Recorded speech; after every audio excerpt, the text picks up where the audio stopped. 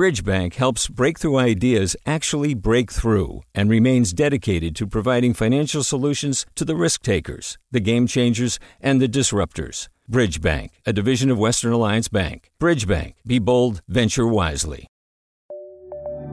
From KQED.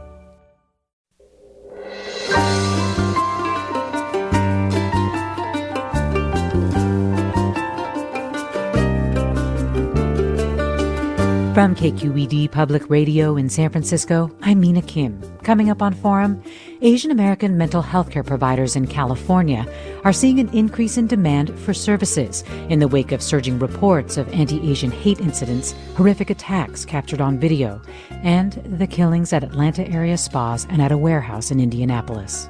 We are now having to put words to experiences that we long buried.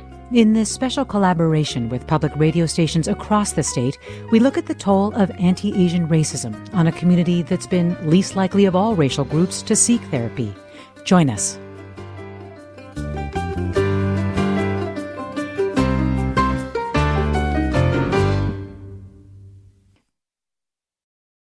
This is Forum. I'm Mina Kim. Demand for mental health care is surging in the wake of attacks and violence against Asian Americans. Of the 3,800 or so hate incidents reported during the pandemic to the group Stop AAPI Hate, more than 40% happened in California. In this special collaboration with other public radio stations across the state, we're taking a deeper look at the toll of anti-Asian racism and the issues surrounding access to mental health support. Joining me first is Josie Huang, who covers Asian American communities for KPCC and LAist. Welcome to Forum, Josie Huang. Thank you for having me, Mina.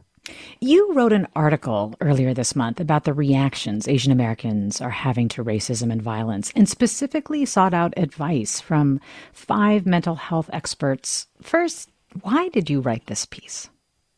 So honestly, Mina, I was partly doing the story for myself.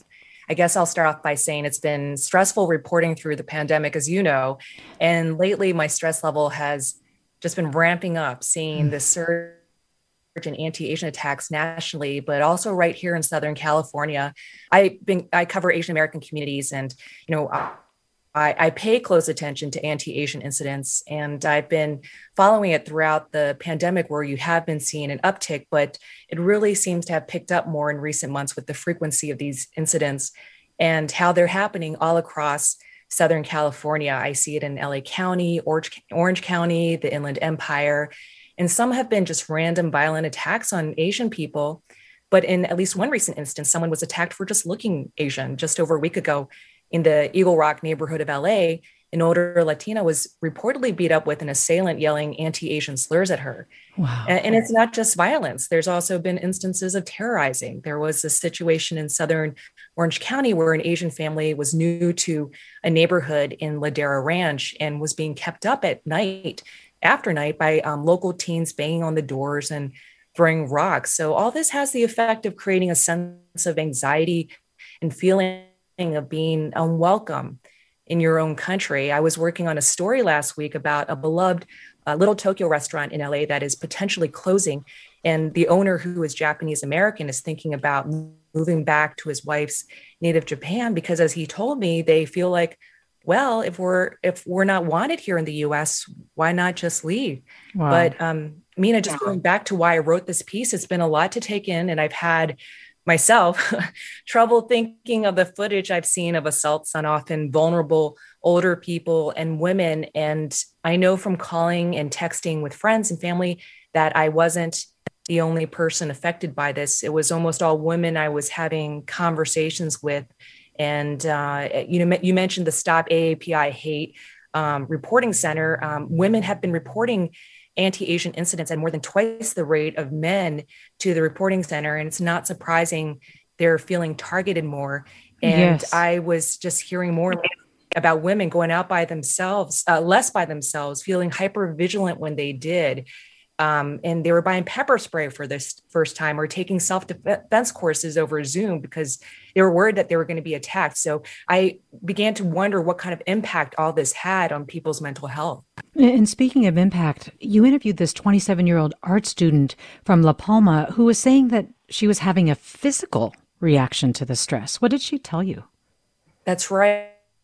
I'd met this woman, Yoonji Kim. She's just 27, and I met her at a vigil for the Atlanta victims the weekend after the mass shooting. And she was someone who was having, as you mentioned, a physical reaction. She wasn't. She felt lethargic and depressed because she was relating so much to the women who were killed in Atlanta. And when she was telling me she felt repeatedly objectified for being an Asian woman. And when a local law enforcement official minimized the gravity of the murder of these Asian women by saying the perpetrator had a bad day, her body just shut down. And for about a week, she said, until she had a good cry with her mom, that's only when she began to feel better. But she's someone who was able to find an emotional outlet by attending a vigil and sharing her grief and rage. She said she had bottled up a lot of her feelings about anti-Asian racism because she didn't feel like she had a right to complain, that she herself had bought into the model minority myth that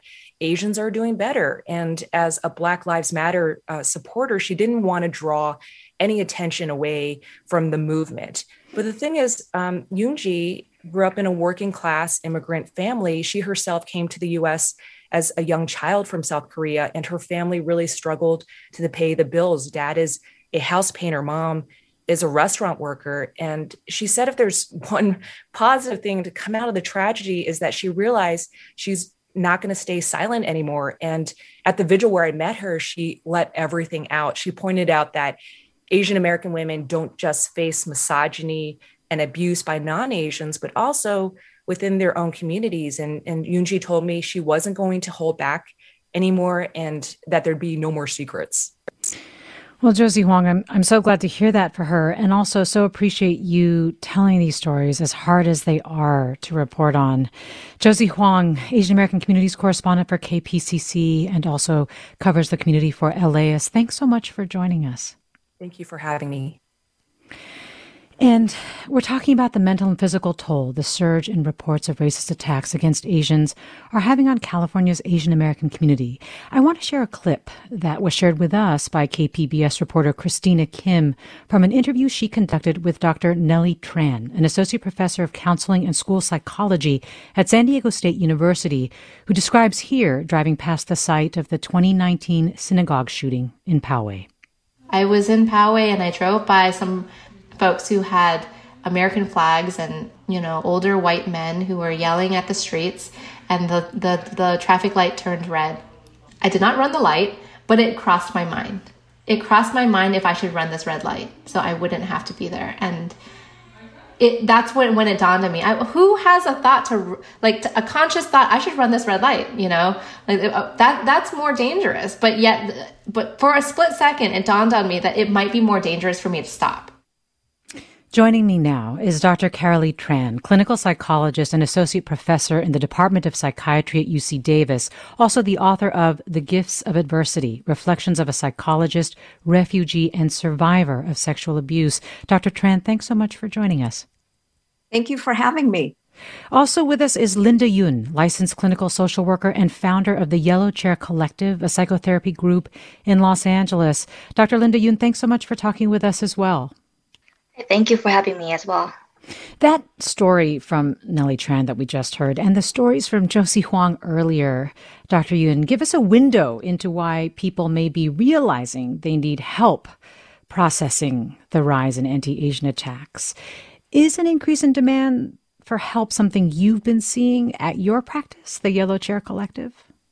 Yes, we specialize in Asian mental health, and we have seen so much increase for Asian Americans seeking services at this point that it's been a little overwhelming for our practice.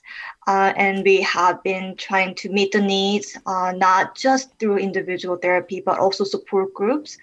The reason I think from what I see is that Asian Americans have been experiencing racism, but it has been very minimalized or dismissed, almost like unseen. And that we are seeing these violent images on news against Asians that is triggering for a lot of Asians right now.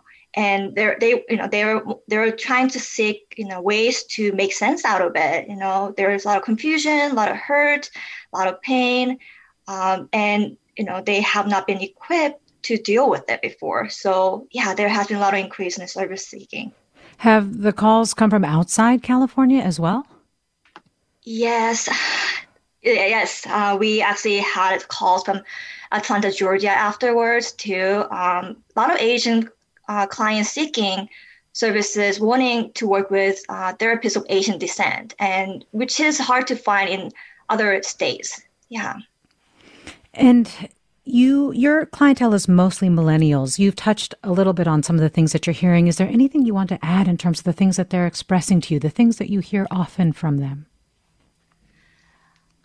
Yeah, I mean, there is a lot of processing around what's happening right now with Asian American, violence against Asians and racism happening, but also conflicts around generations because older generations seem to understand racism differently, and there's a lot of narratives around saving your face. So seeking mental health service or therapy is often looked as something shameful. There's a lot of stigma around it. So that's what been kind of coming up a lot. Dr. Carolee Tran, can you talk about this stigma attached to therapy, especially among older Asian Americans? Absolutely. Yes, indeed, there is stigma around seeking mental health care.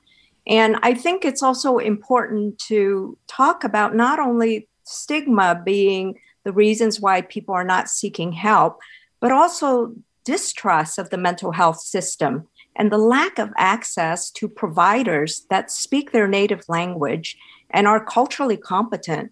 I think the distrust and the lack of providers that are competent is also a huge issue. There's also a lack of knowledge about the mental health care system among many seekers. And so they don't know how to navigate it. And I think that can be a barrier to care. And also lack of insurance, lack of transportation, and the high cost of treatment. Really good mental health care is costly. And, we do have good mental health community agencies that can help people. But also the issue is that there's not enough funding. So we need to have more funding. We're taking a deeper look at the emotional and psychological toll of anti-Asian racism and what can be done to remove barriers to mental health support. We're talking with Dr. Carolee Tran, a clinical psychologist and associate professor in the Department of Psychiatry at UC Davis, and Linda Yun, a licensed clinical social worker and founder at Yellow Chair Collective, a psychotherapy group in Los Angeles. And you, our listeners, are with us sharing your thoughts on Twitter or Facebook at KQED Forum, or emailing us forum@kqed.org about how you've been affected by the rise in AAPI violence or the lack of mental health support. We'll have more after the break. I'm Mina Kim.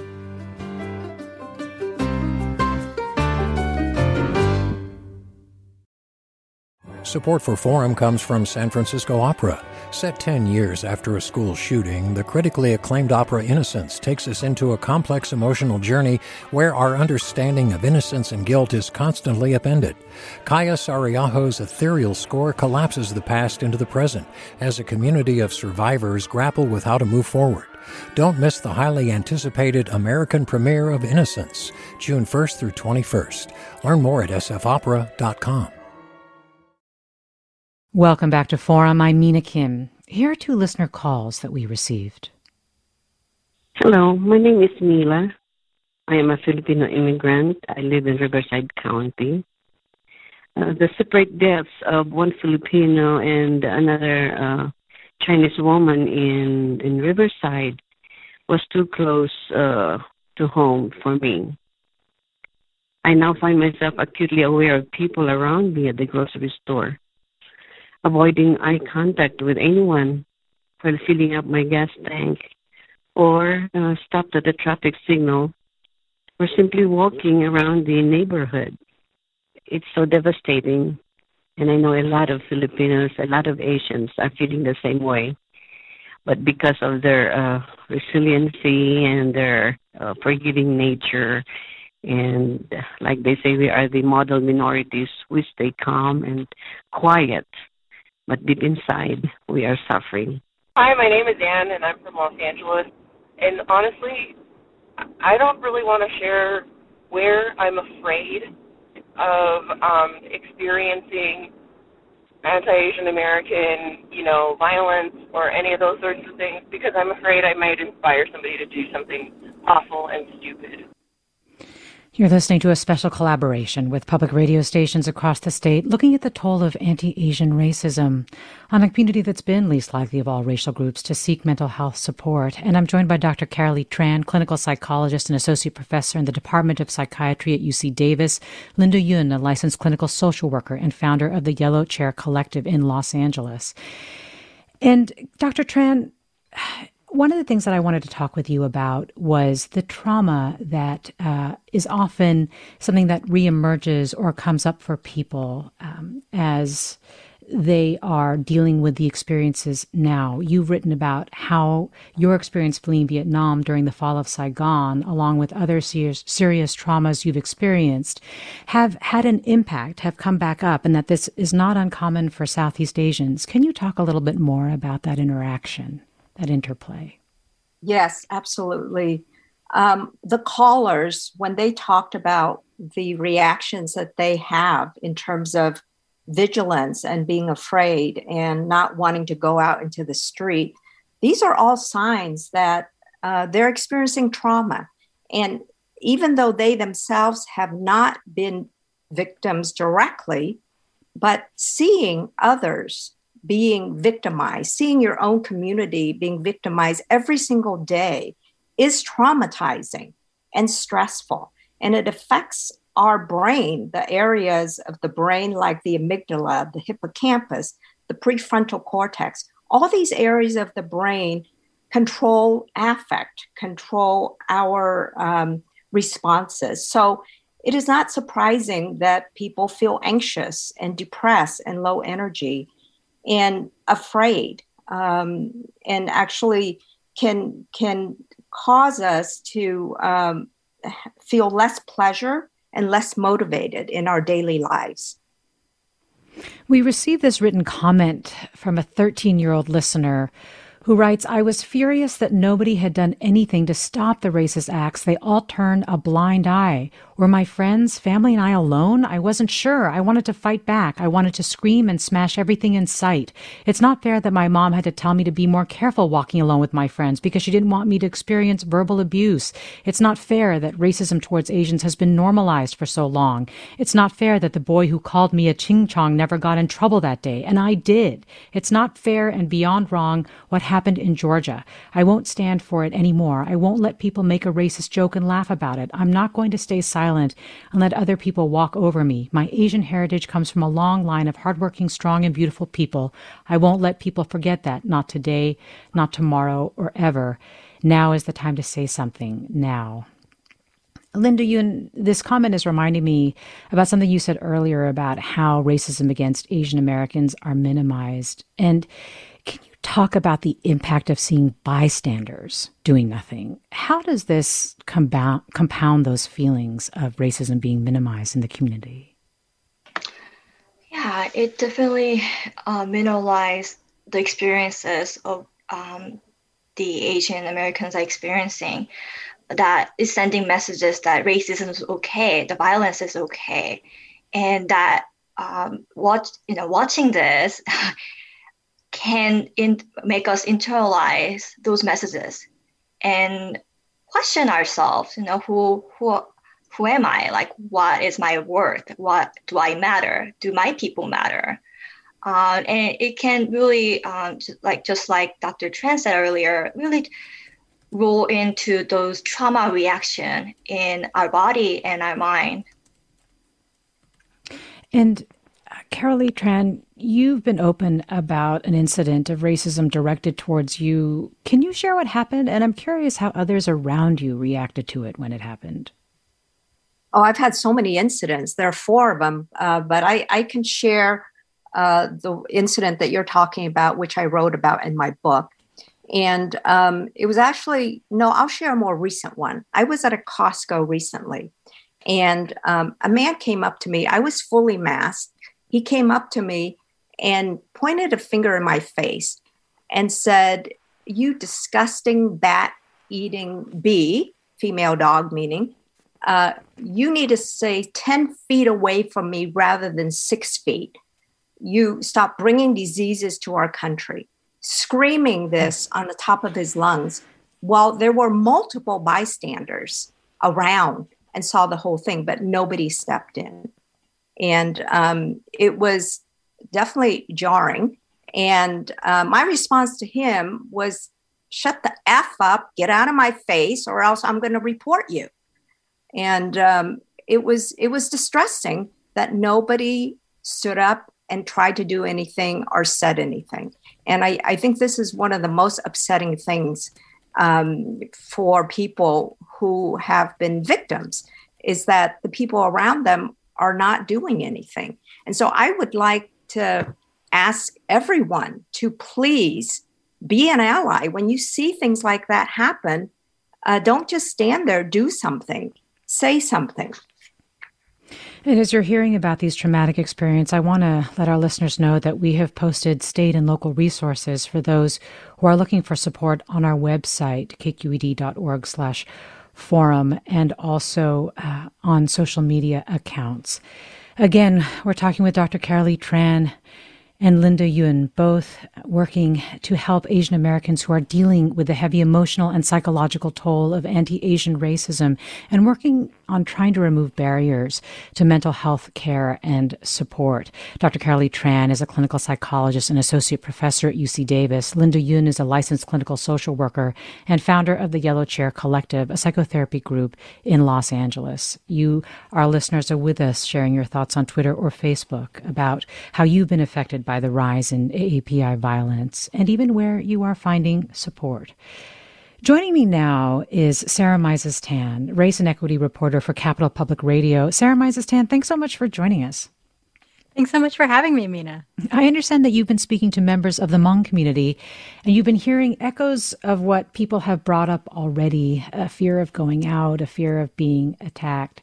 One of the things that you also heard is about the burden that Hmong women in particular are carrying, and I want to play a cut about that from your reporting. The weight that I think Hmong women do carry in our communities, having to create those healing spaces, can get very exhausting, right? Because oftentimes it's like, folks look to us to figure out like what's next. And that oftentimes is, really hard because we're also holding so many different spaces for folks and holding just so many different types of roles and jobs that, it does get really hard.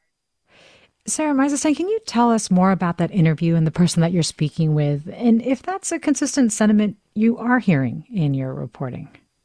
Absolutely. Yeah. And so we just heard from Nancy Zhang. She's the executive director of Hmong Innovating Politics. That's a nonprofit that deals with engaging the Hmong population in Sacramento in politics.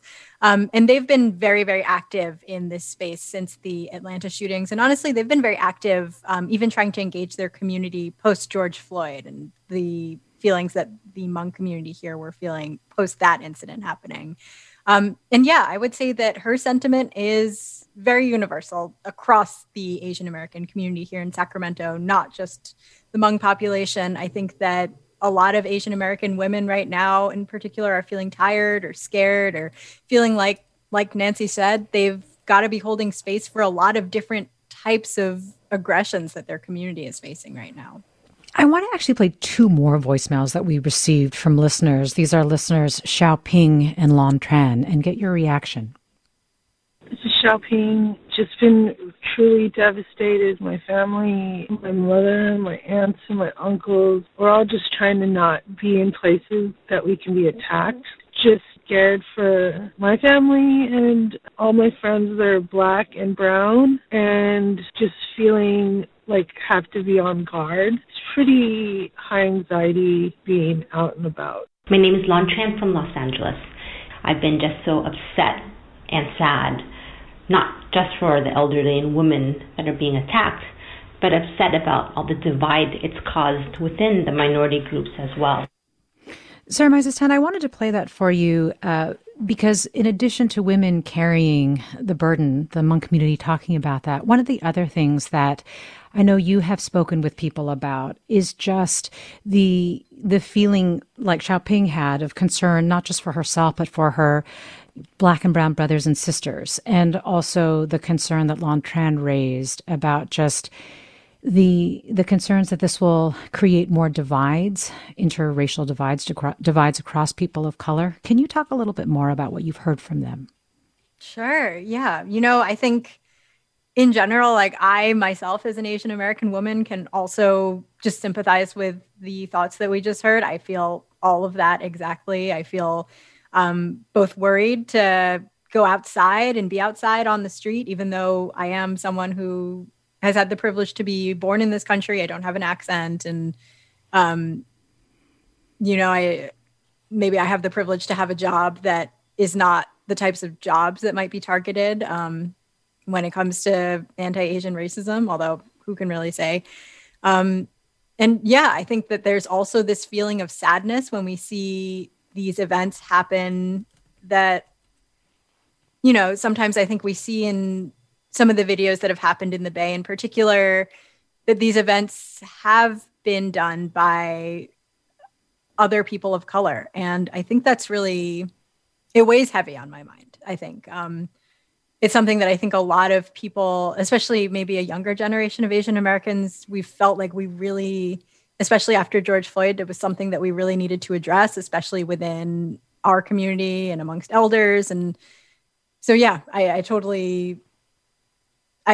I totally agree that I feel like these incidents kind of are deepening this divide, when I feel like really I would hope that at the end of the day, this could be something that could unify all of us, and that Asian Americans could finally maybe say that they were, I know that some Asian Americans had been hesitant to get on board with the Black Lives Matter movement, for example. And I had hoped in some ways that this might bring them together more. That's right. Yeah. You gave an interview on KQED's podcast, The Bay, where you talked about a conversation with your dad last summer at the height of the protests for justice for George Floyd. And you talked about his concerns over whether the Black Lives Matter movement would benefit Asians, in part because his experiences of racism were perpetuated by Black people. Where is he now on that, especially in light of recent events? Oh my gosh. Where is my dad in particular? I think it's been funny. I think that this has been a bit of a racial reckoning that I think he has been anticipating for a while when it comes to Asian Americans. I think it's opened up a lot of old wounds for him as somebody who has grown up he grew up in New York in, the 70s and 1960s, and there was a lot more racism perpetuated against him, and it was a lot less common in New York to see an Asian American person, I think. And so he experienced a lot of racism, both from white people and also from Black people, and he remembers that very viscerally. I remember when I spoke with him for that episode a year ago, I remember he mentioned wanting to have some sort of forum where he could speak with Black people and where Black people could speak with Asian people in kind of a safe space and address maybe some of the preconceived notions that they have of each other. Because there is so much on both ends, I think. And now I think he's mostly just frustrated. I think for like people who are listening and who are wondering, I can see maybe if you're not an Asian American and you're listening, you may wonder, why is there anti-Blackness within the Asian American community? And vice versa. You may also wonder, is there anti-Asianness within the Black community? As an Asian American, I can only speak from my perspective and say that, yes, I see it on both sides. I know that it's been explained to me from different Asian American studies professors that this is something that, Asian Americans are kind of this third race in a way, racial triangulation. We are both perpetual foreigners, but we also kind of exist on this scope of privilege in between white and Black people. Black people kind of are at the bottom of the privilege scale, white people are at the top, and Asian people are in the middle, but kind of off to the side. And I think that's been helpful in helping me parse at least the anti-Blackness that exists within our community. Since Asian Americans, we're immigrants to this space, and I think we oftentimes we want to assimilate, and obviously assimilating in this country, I think, means aligning ourselves with whiteness a lot of times. And I think that in part is what the Asian American community is having to grapple with. Sarah Misas-Tan, race and equity reporter for Capital Public Radio. Thanks so much for talking with us. Thanks so much, Mina. And thanks for your reporting as well. Linda Yun, among your millennial clientele in particular, do you also hear something that we have heard on this program from other therapists and licensed clinical social workers, that there is a sense of guilt sometimes about drawing attention to racism if the perpetrators were non-white, because they don't want to perpetuate basically harmful stereotypes against other communities of color, or that there's this sense of not wanting to raise the issue of racism because it may not be as acute in their view as the things that Black people experience. Do you hear this?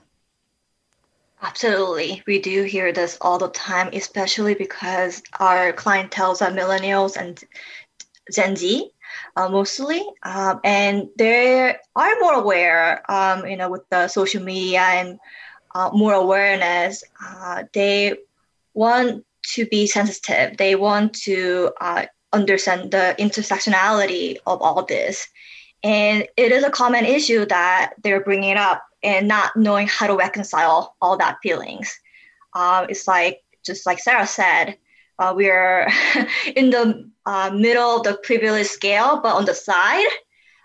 So like how to balance, still validating your experiences, but also recognizing the intersectionality of, with other races and other people of color. So yeah, that's something definitely come up a lot. And what do you say or do to try to help people deal with that additional layer of stress and concern? We have started support groups, which different, hearing about different people, discussing about it. A lot of clients found that really helpful. And also we are doing a lot of psychoeducational groups around it. So we are trying to really make space for discussions and communication, because, everybody have to have their own journey on this and own process. Well, Richard writes, what can be done to assuage Asian American feelings that we are not welcome in the U.S.? I don't think condemning the violence is enough. I haven't heard many stories about the overall prevalence and growth of anti-Asian feelings among the general U.S. population, only statistics on violent acts. We're talking about the toll of anti-Asian racism and barriers to care with Dr. Linda Yun and Carolee Tran. More after the break. You're listening to Forum. I'm Mina Kim.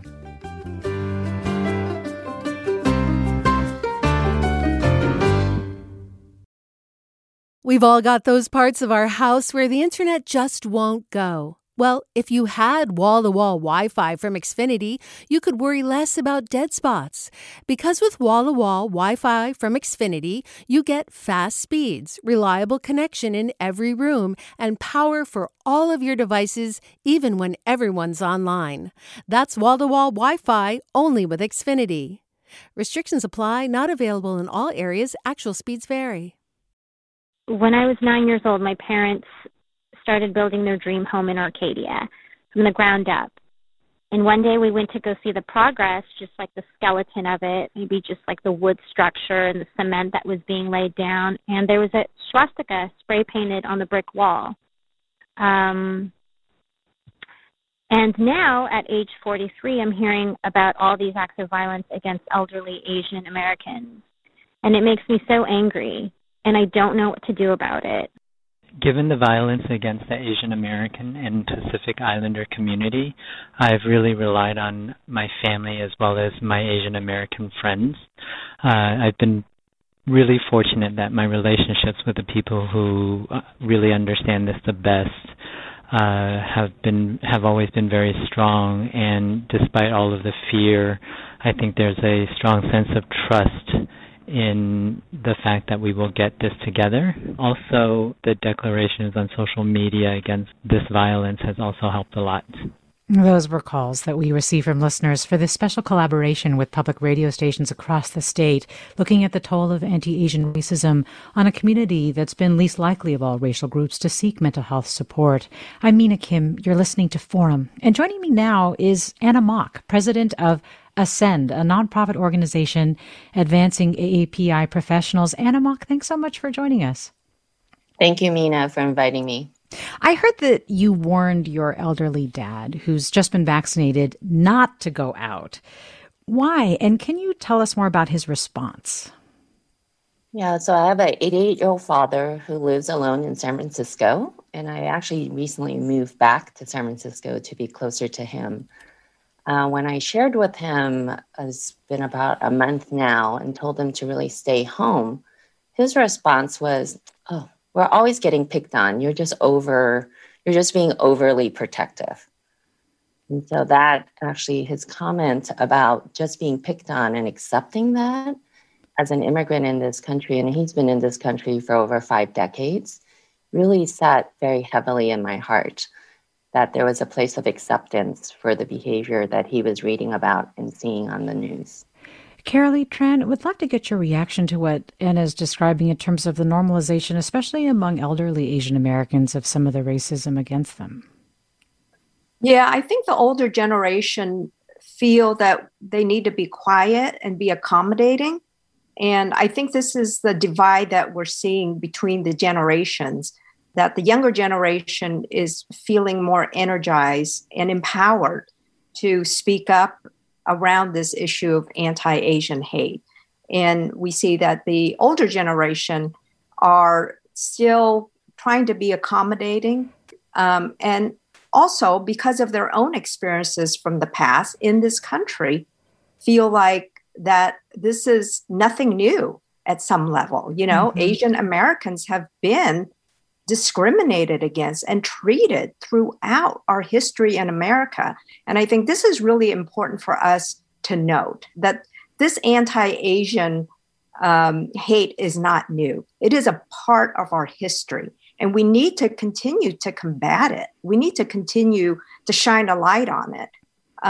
Over a year ago, many other psychologists and leaders within the Asian community, we were trying to sound the alarm on this problem of Asian hate.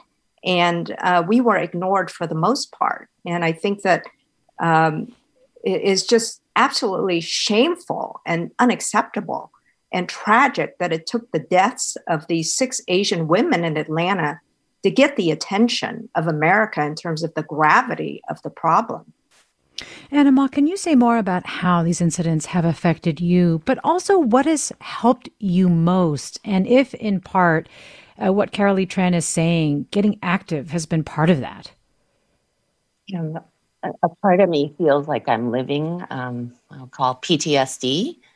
These events really bring up all the things that many of us have experienced in our childhood, right? Whether the name calling, or even for me, as close to 18 months ago, I have been, while not physically attacked, been receiving a lot of hate mail and tied to the work that we've been doing at Ascend.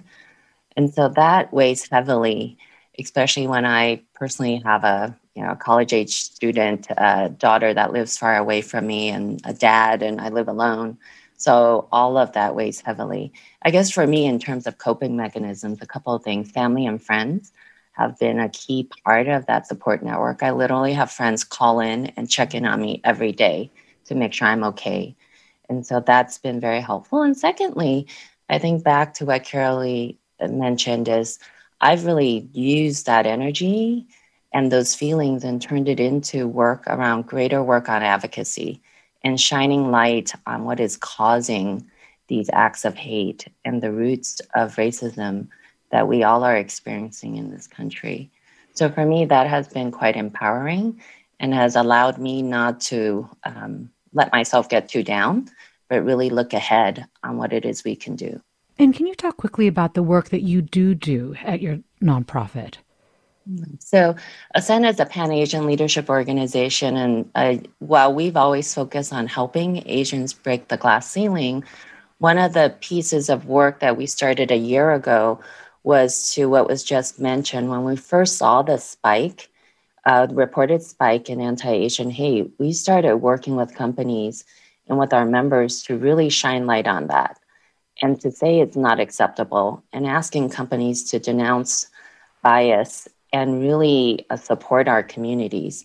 So that work has continued, including bringing the message to non-Asian audiences. I think most AAPIs know what's going on, but as I talk to companies every day, I'm finding that actually a lot of people don't. A lot of people aren't necessarily catching the headlines or even going deeper into really understanding what is happening in our community, and in particular, what's happening in the workplace. So all of us go to work, whether in this virtual work, but we can't separate these feelings from how we show up at work. And I talk to so many employees of big companies where they are carrying the stress, even if they are not personally been attacked, but they have to deal with, kids going back to school and caring with their elders and just running everyday errands while at the same time showing up for work, almost as if nothing's happening, but as if all of that can be separated. So our Ascend work shines a lot of light on that and tries to bring it together and try to help employers be more sensitive to the well-being of the workforce, but in particular the AAPI workforce. And this listener writes, do what? Say what exactly? I would welcome suggestions on how best to be the ally you need, as I can't even imagine how to help. Do you have any quick thoughts for this listener, Anna Mock? I think the first thing is a lot of the people I've talked to that are seeing companies say it's relatively quiet, meaning they don't even have colleagues calling them and checking in on them or recognizing that what's happening in the community has a direct impact on them and how they're feeling. So I would say the first thing to do is really just pick up the phone or, text someone and call them that and just check in on them and let them know you're there to support them as a whole. And I would do that. It's not about having the answers. I'm finding that people are afraid to do that because they think they're going to be put in a position where someone's going to ask them for answers. I don't think AAPIs are looking for answers. We just want to know people understand and people are there to help us, but not that we have the answers today. We can't fix what's going on in a matter of minutes. These will take, to address these efforts, these issues, it's going to take us probably my whole lifetime and more to get us a little bit better. Anna Mock is president of Ascend, a nonprofit organization advancing AAPI professionals. Thanks so much for talking with us. Thank you. Stephen tweets, I'm proud to work for an organization, RAMS, Richmond Area Multi-Services, which specifically addresses AAPI needs in mental health in the San Francisco area. We are currently offering an online support group every week on Friday afternoons. And so, Linda Yuen, share with us do you offer tips for self-care? And if so, what are some of your top ones for people? Yes, I will say it's okay to take a pause. The racial trauma burnout is real. And a lot of people are experiencing it because our brains are just not meant to have all these violent images and news coming to us all the time, right? It's been just constant. And our brain just cannot handle that. And so I want people to know it's okay to unplug, not only from news and social media, but maybe from people or situations they feel like they cannot handle. And rest, really, we deserve to rest. To be able to recover, we need to rest and seek out support and help from others. And Carolee Tran, what would you add to that? Yeah, I would add engage in pleasurable activities. So unplug for sure, but also find time to engage in pleasurable activities, whatever it is, meditating, hiking, exercising, anything that helps to ground us in the here and now and what we can do in terms of self-care. and being with family members, talking to friends and family members who you know support you, and being among allies right now virtually. But I think, just hearing that you understand each other's experiences, even if you're not Asian, a sense of allyship from others who are non-Asian is very helpful and very important. One of the things that I thought was helpful was the tip actually to turn off autoplay on videos on social media, Linda Yun. Is this something that you would recommend? Because what impact have you seen some of the videos being shared, just the images and the fact that things are being captured on cell phone having on your clients? Yes, I would definitely recommend that if you are feeling overwhelmed or burnout around these images and news that are constantly being out there. It really impacts our psychological or even physiological, and then it creates some reaction from our body and mind. That it's okay to pause, unplug. It's okay to take care of yourself right now. Again, Dr. Linda Yun, licensed clinical social worker and founder of Yellow Chair Collective, a psychotherapy group in Los Angeles. Dr. Carolee Tran, clinical psychologist and associate professor in the Department of Psychiatry at UC Davis, author of The Gifts of Adversity, Reflections of a Psychologist, Refugee, and Survivor of Sexual Abuse.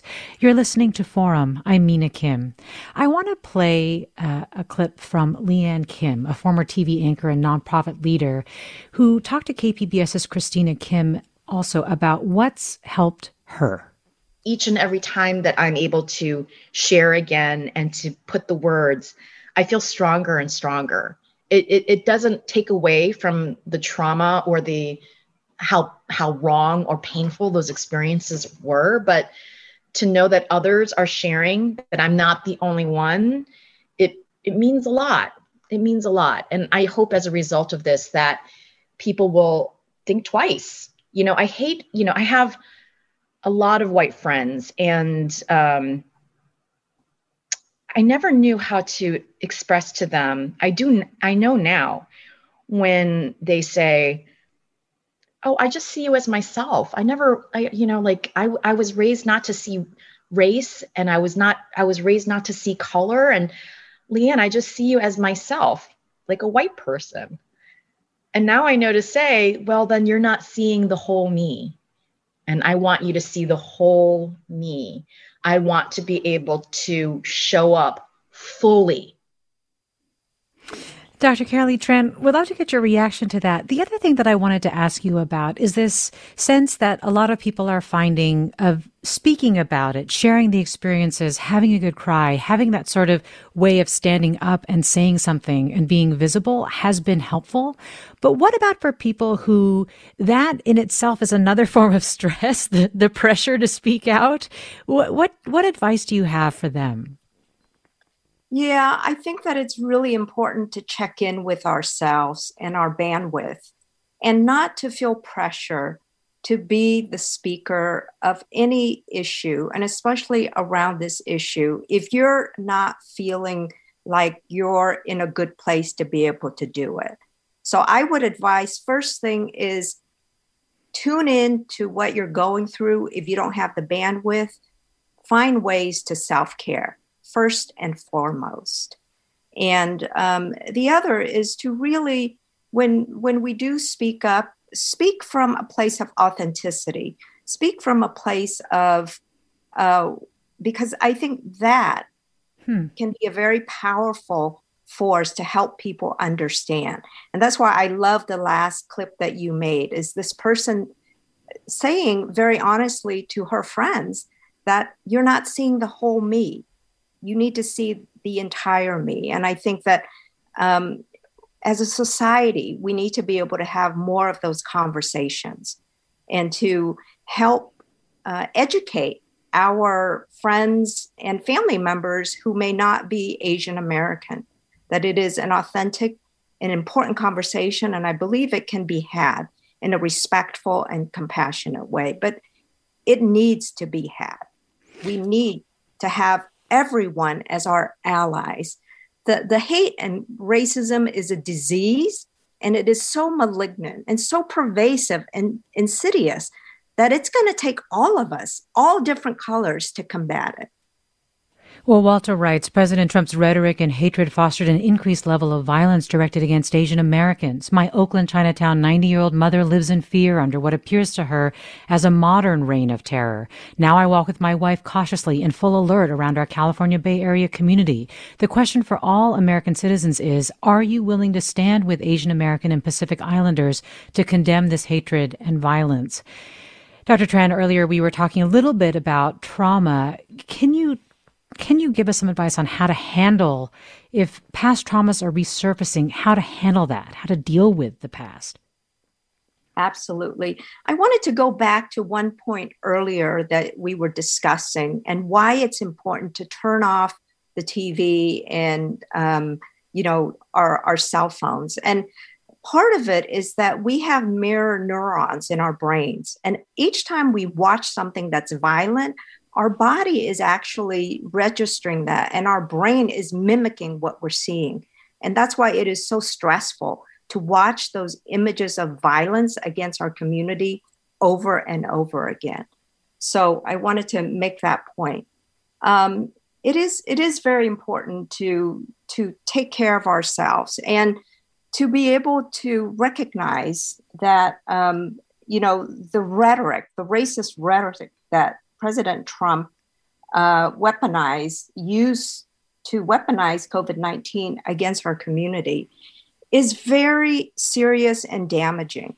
And I think as a society, we have to recognize that although racism has always been a part of our history, it was Trump's weaponizing it that has caused a surge. In fact, studies have shown a direct correlation between his racist language around COVID-19 and the surge in the hate incidents and hate crimes against the Asian American community. Well, Jean writes, most of us are heartbroken and sickened by the AAPI violence. I know it doesn't seem that way right now, and I know it needs to get way better, but I wanted to share that some areas here in the Bay Area, Asian residents are the norm, and there are cultural events at schools to help kids learn about all cultures. This is a beautiful thing. Well, Kareli Tran of UC Davis, clinical psychologist and associate professor, thank you so much for joining us. Linda Yun, licensed clinical social worker and founder of Yellow Chair Collective. Also, our thanks to Anna Mock, Josie Huang, Sarah Mises Tan. And I also want to share with you that today's program was produced by KQED's Susan Britton, Caroline Smith, and Grace One, KPBS's Christina Kim, KVCR's Megan Jamerson, with the support from our partners at CAP Radio, KPCC, and KCRW. Funds for the production of Forum are provided by the members of KQED Public Radio and the Germanicos Foundation and the Generosity Foundation. Support for Forum comes from San Francisco Opera. Set 10 years after a school shooting, the critically acclaimed opera Innocence takes us into a complex emotional journey where our understanding of innocence and guilt is constantly upended. Kaya Sariaho's ethereal score collapses the past into the present as a community of survivors grapple with how to move forward. Don't miss the highly anticipated American premiere of Innocence, June 1st through 21st. Learn more at sfopera.com. We've all got those parts of our house where the internet just won't go. Well, if you had wall-to-wall Wi-Fi from Xfinity, you could worry less about dead spots. Because with wall-to-wall Wi-Fi from Xfinity, you get fast speeds, reliable connection in every room, and power for all of your devices, even when everyone's online. That's wall-to-wall Wi-Fi only with Xfinity. Restrictions apply, not available in all areas. Actual speeds vary. Did you ever wonder what it's like to live alone, hidden in the woods, not speaking to a single soul for 30 years? Or wander the desert, uncover a hidden well, and dive to the bottom of the deepest water hole for 2,000 miles? The Snap Judgment Podcast takes you there with amazing stories told by the people who live them, with an original soundscape that drops you directly into their shoes. Snap Judgment. Listen and subscribe wherever you get your podcasts.